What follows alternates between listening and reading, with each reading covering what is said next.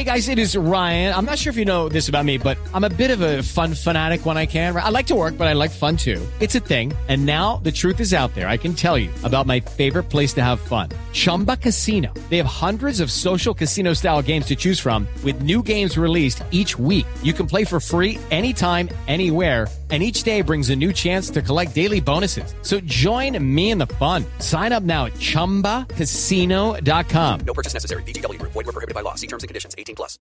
With the Lucky Land Slots, you can get lucky just about anywhere. This is your captain speaking. We've got clear runway and the weather's fine, but we're just going to circle up here a while and get lucky. No, nothing like that. It's just these cash prizes add up quick. So I suggest you sit back, keep your tray table upright, and start getting lucky.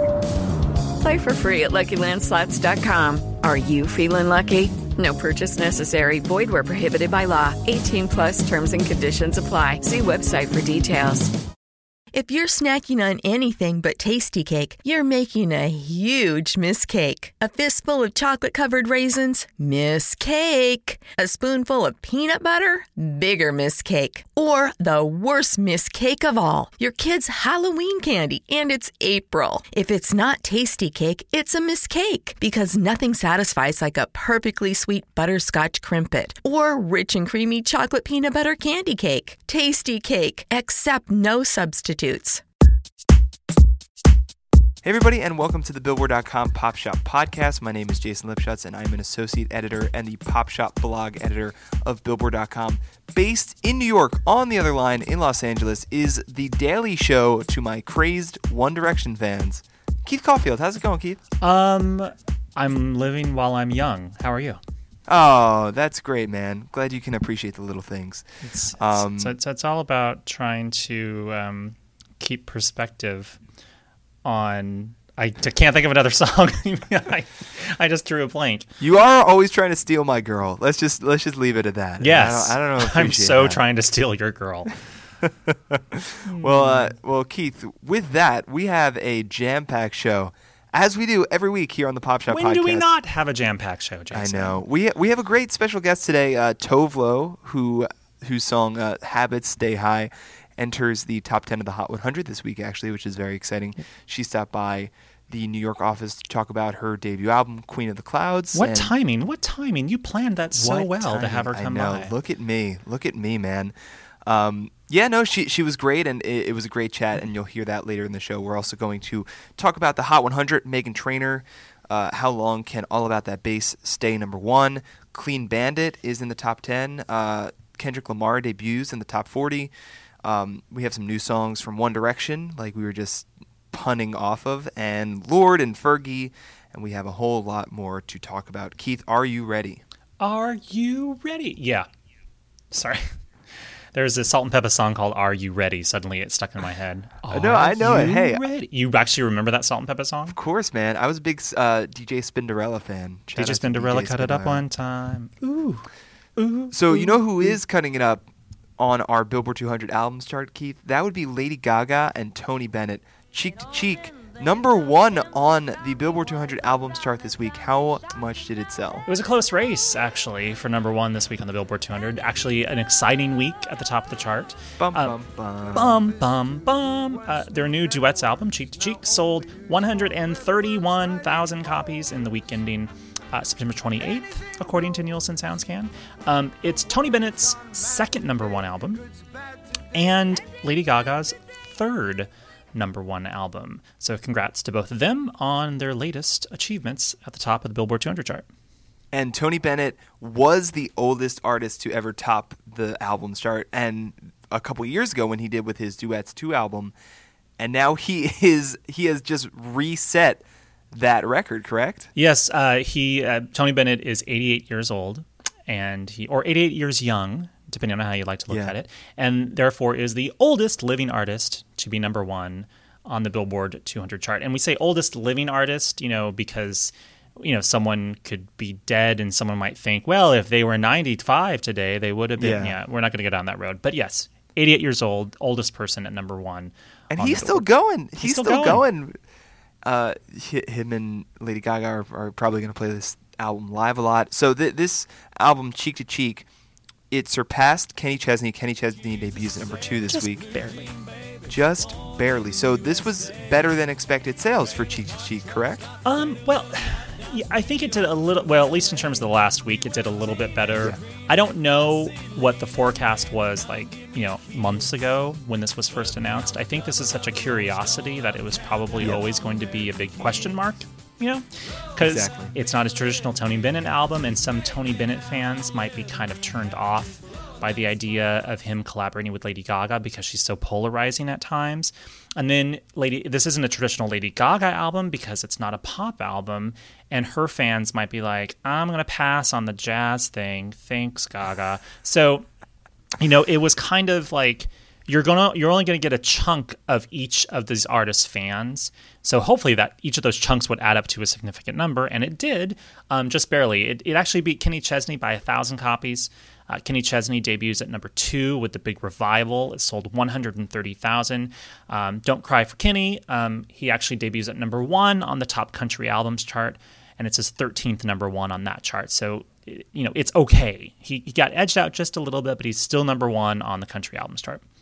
Yeah, it's been an interesting fall so far because you have these older artists kind of ruling things. You have Tony Bennett, 88 years young, like you said, number 1 on the album chart, and then a little bit below him and below Kenny Chesney, who is a veteran artist in his own right, but you have Barbra Streisand, who was number 1 last week, with a very tiny drop-off from her first week to her second week. She's at number 3 this week, and it was kind of remarkable how consistent this album has been selling through 2 weeks. Absolutely, right? Yeah. I mean, I made a big deal of noting how small her decline was in its second week. The album Partners that we're talking about, which is another duets album, but it's a duets album with a whole bunch of people instead of just 2 people. It sold 127,000 copies this past week, which was down only 35%. Now, without any context, you think 35% is actually a huge drop. That's not. Typically, most number 1 debuting albums fall anywhere between 60-something to 70-something% in their second week, because generally the first week is the biggest week for an album. However, this decline is actually the smallest decline for any number 1 debuting album since February this year, when the Now 49 compilation had a 21% decline in its second week. Other debuts this week, Alt J, with by far their best sales week with their sophomore album, This Is All Yours. They are, they've been a festival circuit mainstay over the past few years. Their first album, An Awesome Wave, won the Mercury Prize and slowly but surely scooped up a lot of fans. Now they're playing Madison Square Garden. That was just announced a couple hours before we started taping this. Oh, cool. So Alt J, congrats to them. Also in the top 10, Pentatonics with their largest sales debut. Pentatonics, a cappella group and the champions of one of the seasons of the Sing-Off. They just keep coming with these pop covers, these a cappella pop covers, and they have a top 10 album. Yeah, it's a PTX Volume 3 EP. Debuts at number 5, sold 46,000 copies. That's their best debut, not their best sales week overall, but it's their best debut week.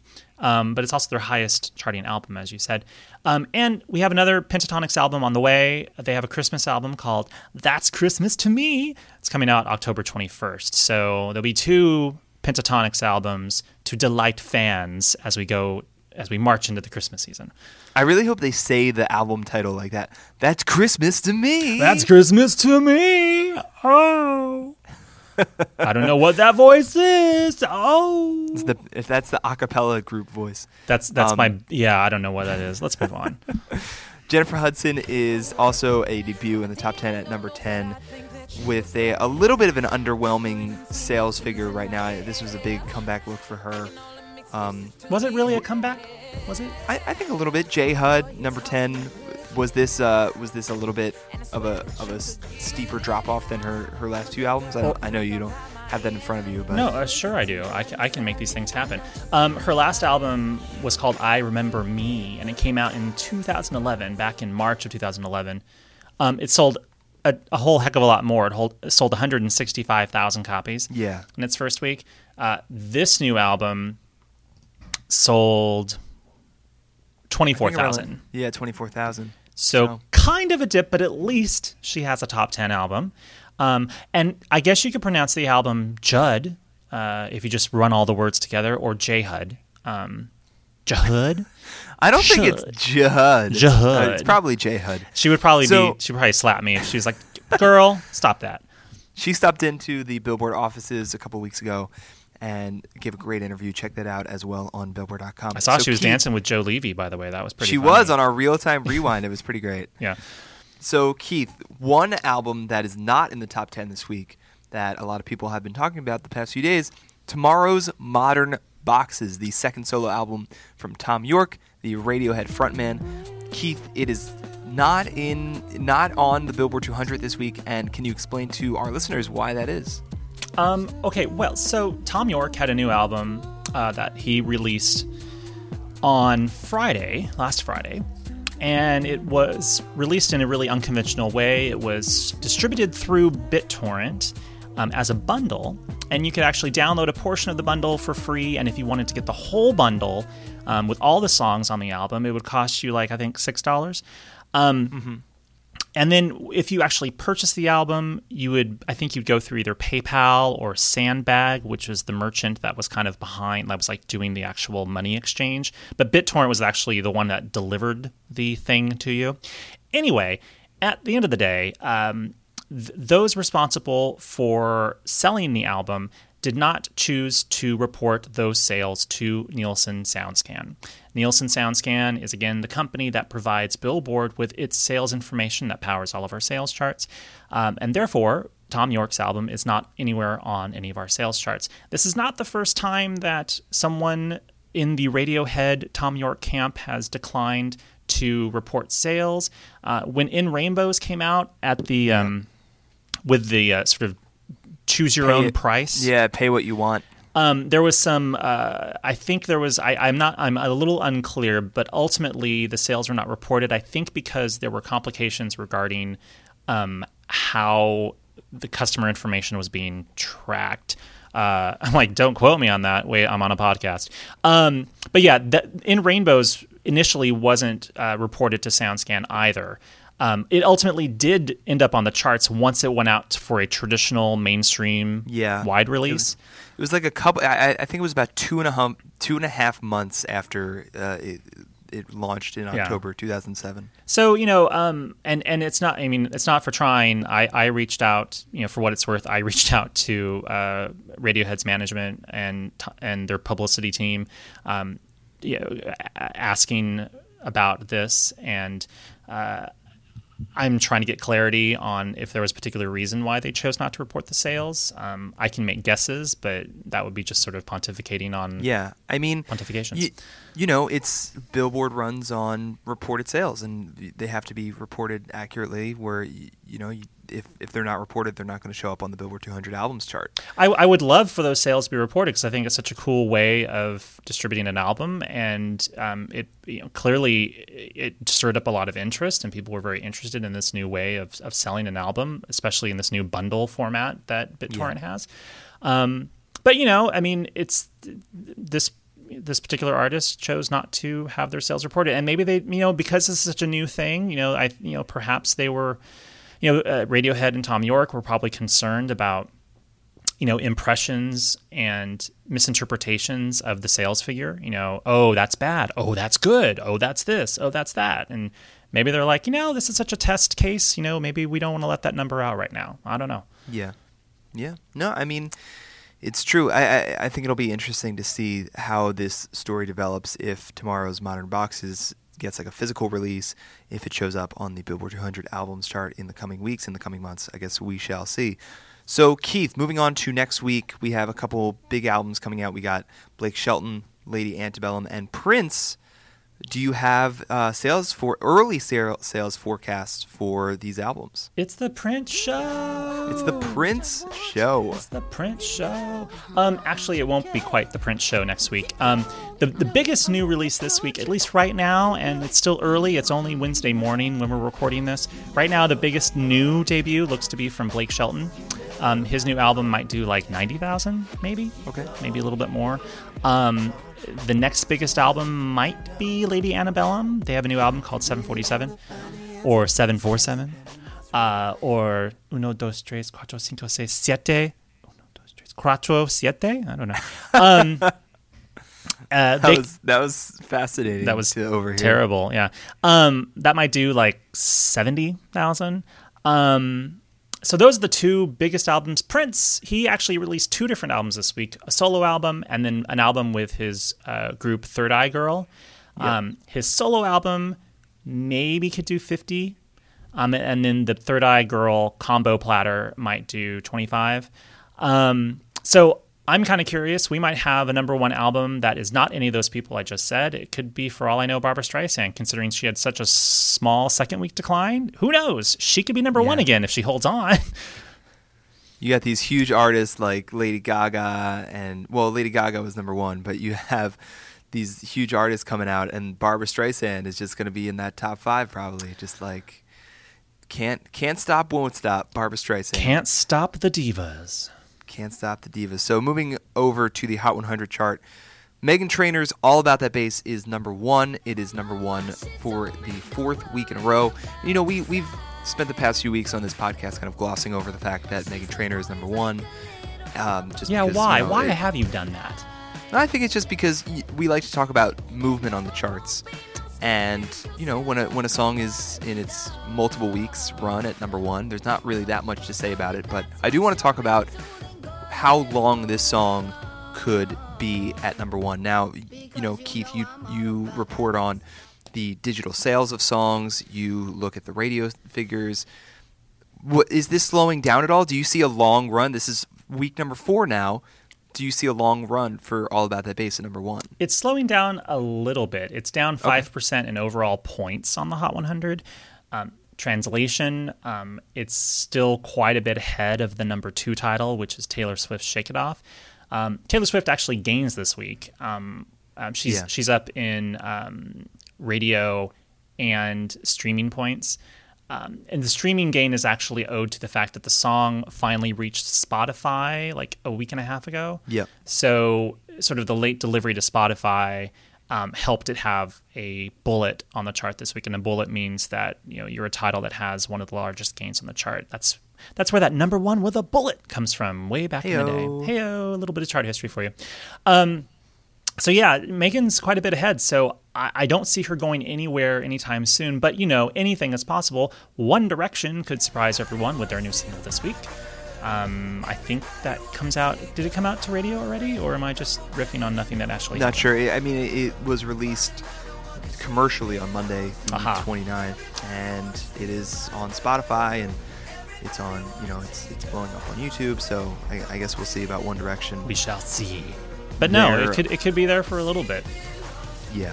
It's interesting. I mean, you have songs like Magic, Rude. You have Iggy Azalea, Fancy. Those were kind of neck and neck for Song of the Summer. But then Meghan Trainor kind of blows into town in September at number one. And yeah, I guess we'll see how long it shall last. Let's skip ahead a little bit to the impending Hot 100 debuts. Like we said, One Direction, Steal My Girl is the lead single from their 4th album called 4, and it's a song I love, and I've written about it extensively on Billboard.com. Did you see my thing on Steal My Girl, Keith? I saw some of it. And so you started reading it and then got so angry that you stopped reading it? To be perfectly honest, I saw a headline, but I did not read the story. That's okay. I did read the story, though, about how this song allegedly rips off at least 2 different other songs. Yes, yeah, Newfound Glory and Journey. I mean, really, if you listen to the Journey song, you're like, oh, man, you guys are really just sort of scrolling through your vinyl rock archives from the 80s, and it's like, it's Def Leppard, it's The Clash, it's Journey, man. It's like all those rock t-shirts that they wear really are coming true. It's so in their funny. Music. It's so funny because that's exactly like they couldn't be more obvious with their influences in terms of not only the Steal My Girl, the new single, but you remember Best Song Ever, which debuted at number 2 on the Hot 100 last year. The intro sounds exactly like Baba O'Reilly from The Who, And Pete Townsend actually commented on it and was like, I don't know if you remember this, but he was like, I don't really mind. I kind of like One Direction. It's cool that they're influenced by The Who. So as long as it remains an influence and not basically a ripoff, and it's a very fine line, because why isn't anyone taking? I mean, when do you actually approach the sort of blurred lines Marvin Gaye territory? And when do you remain, Midnight Memories just kind of references Def Leppard's Pour Some Sugar on Me? Or what was the song that referenced Should I Stay or Should I Go? It was like the da-da-da. Oh, that was Live While We're Young. Like the first single. I'm like, they all kind of hint at other songs, but they're kind of plausibly just sort of inspired by. And it's like you're walking that fine line. I'm just curious. It's not really a question now for the conversation that we're having now, but they're very good at walking that fine line, and that's kind of my argument, is that they are making very, very derivative rock music. I'd call it that. Like it's not like innovative in any way, but it's really great derivative rock music. If you're copying, if you're inspired by some of the biggest and catchiest and most well-known songs in history that were proven chart hits, well, of course they're going to be catchy and good, because you're sort of being inspired by the best of the best. Exactly. Like, if you're taking cues from The Who and Journey and The Clash and Def Leppard, well, yeah, you're going to have some catchy tunes. Yeah, exactly. So, Keith, I guess we'll check back in on One Direction's "Steal My Girl," but it's important to note that, like I said, the last two lead singles from One Direction albums, which was last year "Best Song Ever," which debuted at number 2 on the Hot 100, and then the year before you had "Live While We're Young," which also had a top 5 debut on the Hot 100. So you could really reasonably expect "Steal My Girl" to fly into the top 5 next week. We also have debuts from Lorde, new single Yellow Flicker Beat, which is the lead single of the latest Hunger Games soundtrack, Mockingjay Part 1. Now, the first two songs from let me step back, let me rephrase. The singles from the first two Hunger Games soundtracks, which was Taylor Swift, Safe and Sound, featuring the Civil War's great song, and then Atlas from Coldplay, they weren't really huge hits, right? Well, so the Taylor Swift Civil War song actually was a pretty significant hit. Okay. It actually went to number 30 on the Billboard Hot 100. Spent 17 weeks on the chart, so that's actually pretty good, and it's sold like millions of downloads. So it did quite well. But there's been diminishing returns ever since then for the songs from the movies, much like we see with Twilight and any sort of series. There's going to be kind of diminishing returns. It's harder to get people interested, unless you're, say, Bruno Mars with the "It Will Rain" song from I forget which Twilight movie it was. Well, but I digress. That's exactly the kind of comparison I want to make, because like you said, it has been diminishing a little bit, but the thing is, Lorde is such a captivating artist that so many people are interested in, and to see what she's doing next, I've seen everyone posting about Yellow Flicker Beat. It'll be interesting to see how that does on the Hot 100 next week, assuming it debuts. Also, Fergie is back. L.A. Love, La La. Her ode to Pitbull. Yes. Her ode to Pitbull. Yeah, produced by DJ Mustard. She's Ms. Worldwide in this song. I'm sorry.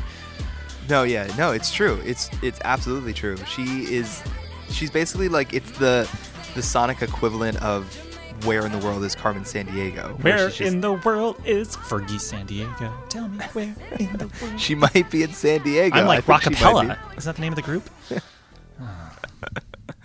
Oh man, we're in goofy moods today, man. Yeah, sorry. L.A. Love, La La.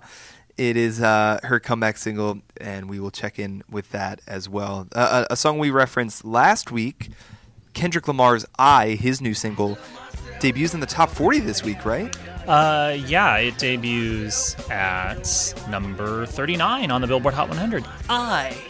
And for one of the shortest song titles ever on the Billboard Hot 100. Only one character. Hard to get shorter than that. Yeah, well, we had 3 by Britney Spears. That was I think the shortest. 3. Oh yeah. 3. 1, 2. It went to number 1. I think it's the shortest that number 1 debuted ever. at number 1, right? Yeah. Anyway, but yes, Kendrick Lamar debuts at number 39. So Kendrick Lamar, we talked about him last week, just having a much bigger profile than when Good Kid, Mad City came out. He's much more of a household name now, after 2 years removed from his, excellent debut album. Do you think, could this be his biggest Hot 100 hit? Where does it have to go to become Kendrick Lamar's biggest Hot 100 hit? Well, I will tell you as I stall. Actually, I'm just typing. I'm looking into a database. Well, let's see. Well, Swimming Pools went to number 17. Okay. And Poetic Justice went to 26. So he's actually had some bigger hits. He'd need to get higher than, in terms of as a lead artist on the chart. Yeah. He'd have to go higher than Swimming Pools, number 17. He's actually had a top 10, but only as a featured artist on A$AP Rocky's Effin' Problems. Effin' Problems. Went to number 8. But, that was as a featured act. So you can count that, but you also cannot count it. Yeah. I mean, this is a big debut for Kendrick Lamar.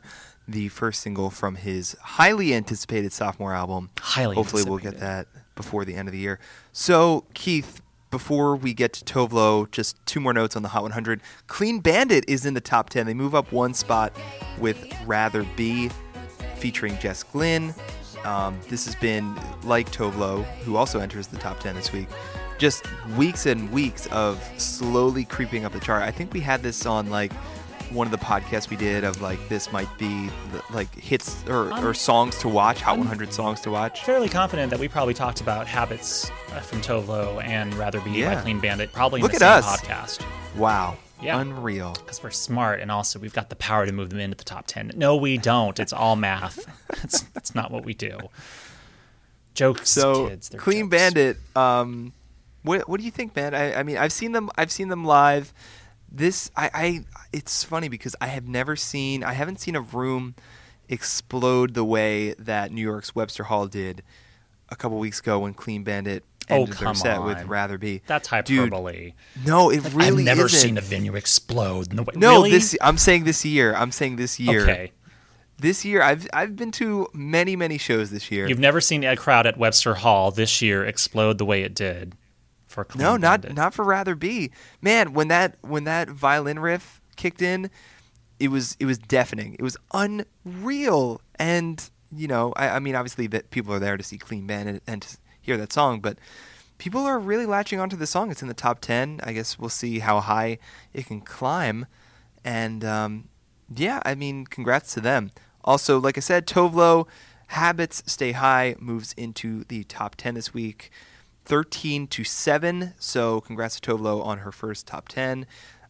Keith, I think you mentioned in your article that its digital sales are doing pretty well, right? I did, maybe. Putting you on the spot a lot this week. That's fine. I'm on the spot. I'm kind of stalling. Do do do do do do do do do. Hey. That wasn't very good, was it?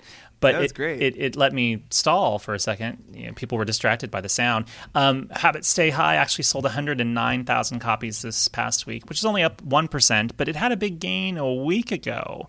Not quite sure why it had a big gain 2 weeks ago, but yeah, it's steadily moving up in sales. It's doing well, and radio's picking up on it too. And considering the unusualness of the song, that's kind of striking, considering that it's kind of a little bit of a downer song. But yeah. Totally. So Tove stopped by our New York offices, and we actually talked about that, how it's a little bit of an offbeat hit, Habits Stay High, and whether she likes that or not. It's a personal song, and her whole album, Queen of the Clouds, one of the best pop albums of the year.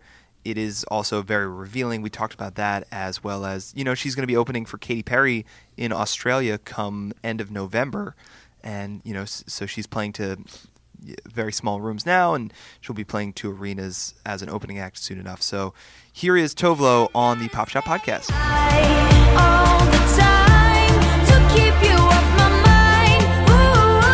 It took weeks and weeks to get to this point. I mean, this song has basically been out for a year and a half, and now it keeps rising on the Hot 100. What was your thought process while this song kept going up? Did you expect it to it's at number 70, but it'll probably tumble back? No, it's going to keep rising. What was your thought process while this whole rise was going on? I mean, I tried to not look at it too much because that would drive me crazy.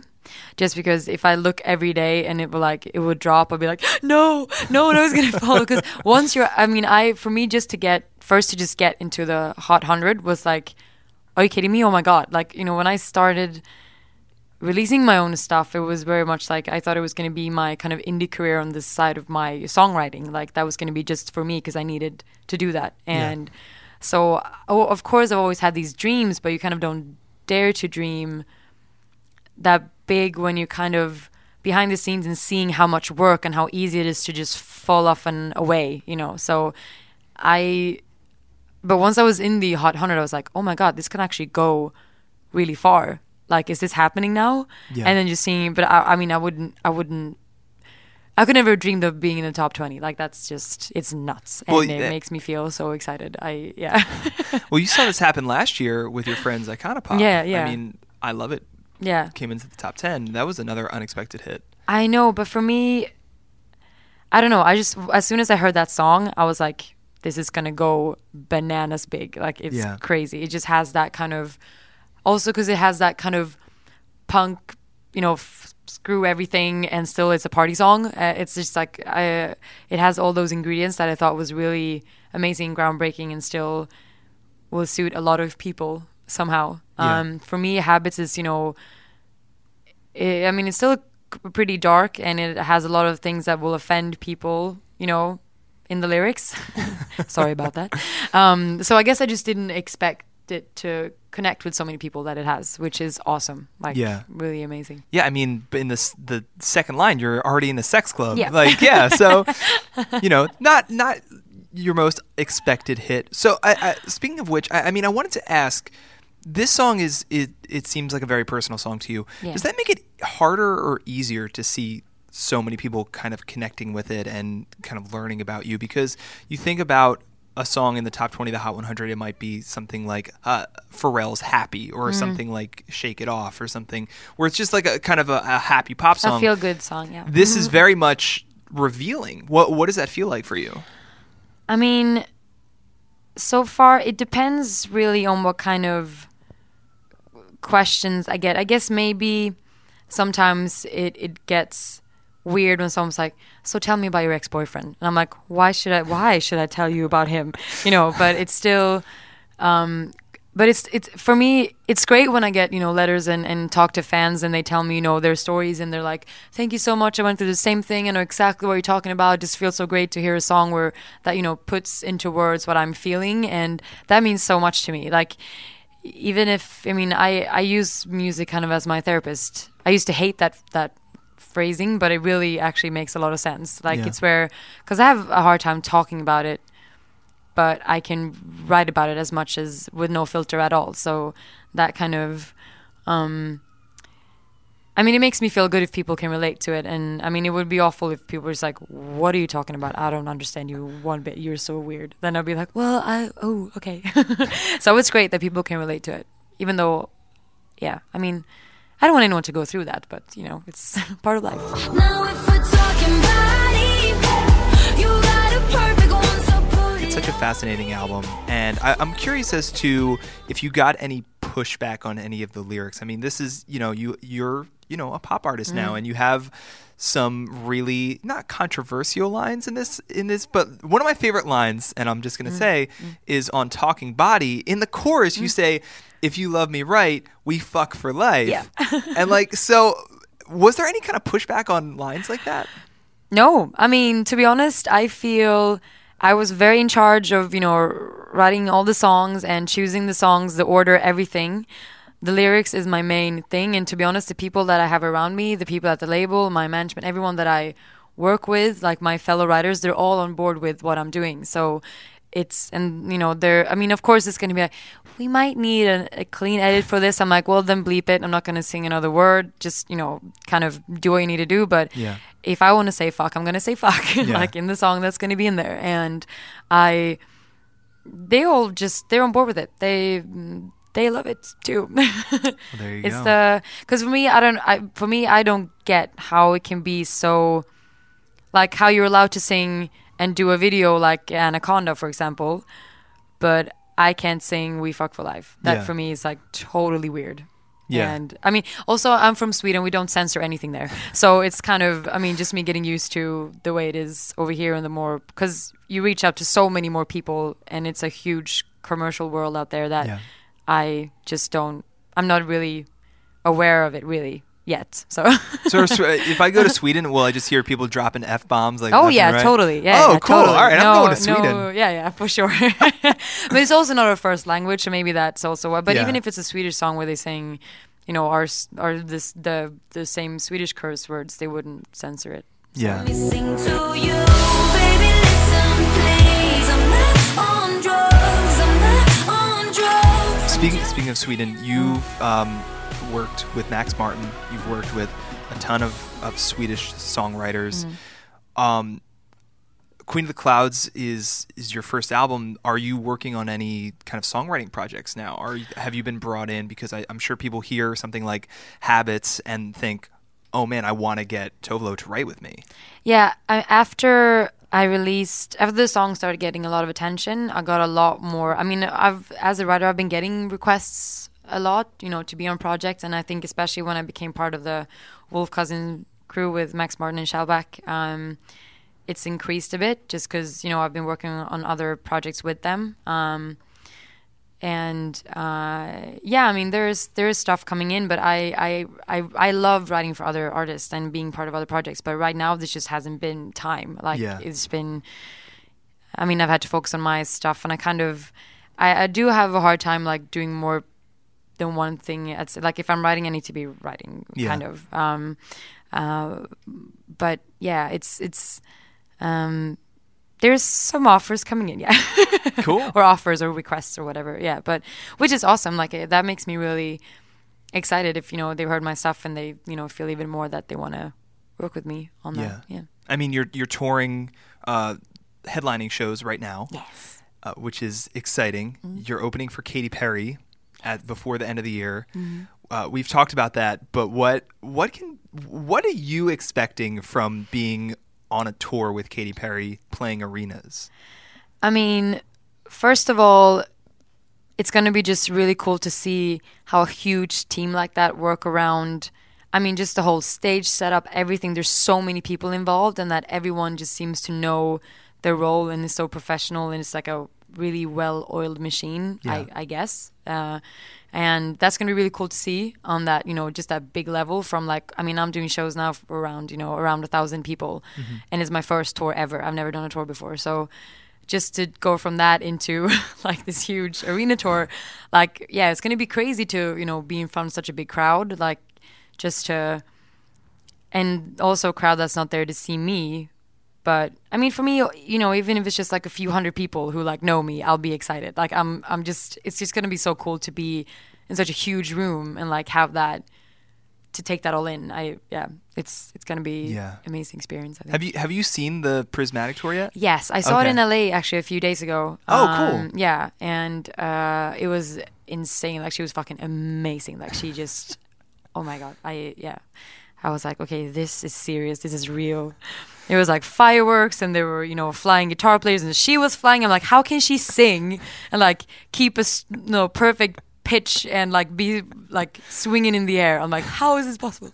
So I was very impressed. There's like dance fighting. I mean, it's like crazy. like the opening where she just like comes up out of this like prismatic, like this just like cave opens up, and she's standing in it in this like neon lights dress, and I'm like, okay, this is crazy. It was so cool. Now, do you see that, and do you say to yourself, this is something I want someday? I mean, you know, she's been doing this for years and years, but, you know, it all starts somewhere. Yeah. I mean, we probably would have very different setups. Like, I think what she's doing is so her and perfect for her. But I don't really see myself, you know, in the neon dress or with tons of dancers. I see myself more with a band, like, because I've always been in bands, and I feel very part of, you know, a band, even though I'm a solo artist still. I kind of, but I mean, it was so inspiring, just the visuals and the lighting, all of that stuff on that level. I really can't wait to get to, and like how the whole stage was set up was so amazing. But I mean, she's a good dancer. I don't know if I could dance like that. That's like the main reason why I wouldn't have dancers, because I couldn't join them in any in any way. I do my weird little spastic moves on stage. Like I can do a little twerk if I would want to, but I probably wouldn't, have anyone see that. Would be bad. Forget I'm missing you. So congrats again to Tove. She actually did not know that Habits Stay High was going to be in the top 10 this week because we taped that interview on Tuesday, and the numbers weren't final until Wednesday. So she was just thrilled to have a top 20 song. Now she has a top 10 song. So congrats to her, and thanks for stopping by the Pop Shop Podcast. Keith, we got to get out of here, but before we do, it's time for your Chart Stat of the Week. Boo, boo. It's a little more downbeat this week. Yeah, it's sad. Yeah. All right, fine. Hey, okay. So, 25 years ago, on October 7th, 1989, Jason Lipschutz was born. No. Not that far off, but keep going. Not quite. Paula Abdul's Forever Your Girl album, Forever Your Girl, completed the longest climb ever to number 1 on the Billboard 200 chart. It moved to the top of the chart in its 64th week. Incredible. The record stands to this day. No other album has ever taken longer to get to number 1 in terms of the number of weeks that it's been on the chart. And we're looking at the chart all the way back to 1963 when our stereo and mono, remember mono? Hell yeah. Not the disease, but mono, not the sickness. The mono LP charts combined with our stereo LP charts back in 1963. No album has ever taken longer. By the time the album hit number 1, it had already generated 3 number 1 singles, and then it later scored another number 1 single in 1990. It was one of the most popular albums of the late 1980s and early 1990s. Sold millions and millions of copies of albums. Of course, Paula would later release 2 more studio albums and become a TV star as a judge on American Idol.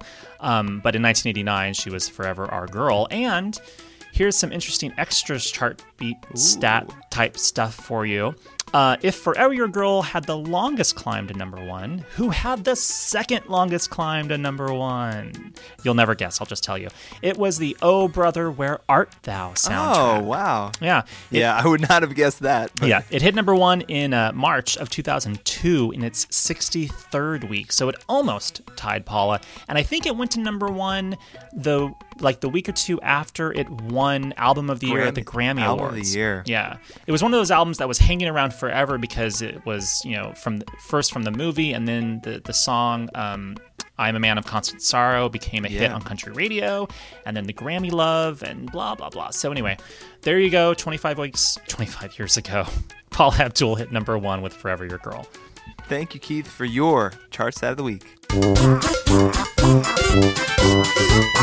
I'm so loopy. I don't know what's going on. I'm like talking over myself and tripping over my tongue. I apologize to everyone listening. No worries, man. Hey, you know what? Speaking of talking over yourself and tripping over your own tongue, here's a little non-chart stat of the week for you. Do you know? So this podcast is going to post on October 2nd. Do you know what we were doing this time, or October 2nd of 2013? We were recording our very first podcast? That is correct. Is that when it posted, or is that when we actually recorded it? We recorded it on October 2nd, 2013, and posted it on October 3rd, 2013. So to all those who are listening to the Pop Shop Podcast and longtime fans... We don't know how you made it through. Yeah, this was a sketchy episode, aside from the Tove. Aside from the great Tove interview. Aside from that, it was kind of, I don't know. We have years and years ahead of us to hone our craft. But I interrupted you, Jason. You were going to say something very nice, and so I'm sorry about that. Hey, no, I wanted to say thank you to all listening. It's been a fun year, and we hope to have many more to come. So, Keith, one note before we get out of here. I am not going to be here next week. I am taking a much-needed vacation. I never take vacations, so I'm very excited I'm actually going to be in your neck of the woods a little bit. I'm going to be in California San Francisco area. You could just come down here and do the podcast in LA. I know. I don't think I'm gonna do that. I think You I think call my fiance in. would. I think my fiance would not let me. I think she would kill me if I was like, oh, you know what? I'm gonna drive a couple hours to tape the podcast with Keith. It'll be fun. No. She can join in. It'll be a hoot. So what this means is I'm going to be flying solo. I'm just for like 35 minutes. I'll be talking to myself. No. We have a fun special guest co-host next week. And it should be fun. And then I'll be back in 2 weeks to chop it up more with you. Who knows? Keith. It could be amazing, and we'll never hear from you again. It could be so successful. Yeah, what that if you I get become replaced? Oh no! This is why you Oh, don't take man. vacations, because someone else will show up and take man. over. I'm kidding. Mason Lipschutz. Anyway, Keith, do you have any parting words? I do not. But thank you for the fabulous full year of podcast fun. Yeah, absolutely, Keith. We will talk. Let's go out on "Started from the Bottom" by Drake, because we started from the bottom and now we're here. Thank you to all listening, and take care. Through the money and the fame, 'cause we started from the bottom, now we're here. Started from the bottom, now my whole team fucking here. Started from the bottom, now we're here. Started from the bottom, now the whole team. If you're snacking on anything but tasty cake, you're making a huge mistake. A fistful of chocolate-covered raisins? Mistake. A spoonful of peanut butter? Bigger mistake. Or the worst mistake of all, your kid's Halloween candy, and it's April. If it's not tasty cake, it's a mistake, because nothing satisfies like a perfectly sweet butterscotch crimpet or rich and creamy chocolate peanut butter candy cake. Tasty cake, accept no substitutes. With Lucky Land Slots, you can get lucky just about anywhere. Dearly beloved, we are gathered here today to... Has anyone seen the bride and groom? Sorry, we're here. We were getting lucky in the limo and we lost track of time. No, Lucky Land Casino, with cash prizes that add up quicker than a guest registry. In that case, I pronounce you lucky. Play for free at LuckyLandSlots.com. Daily bonuses are waiting. No purchase necessary. Void where prohibited by law. 18+. Terms and conditions apply. See website for details.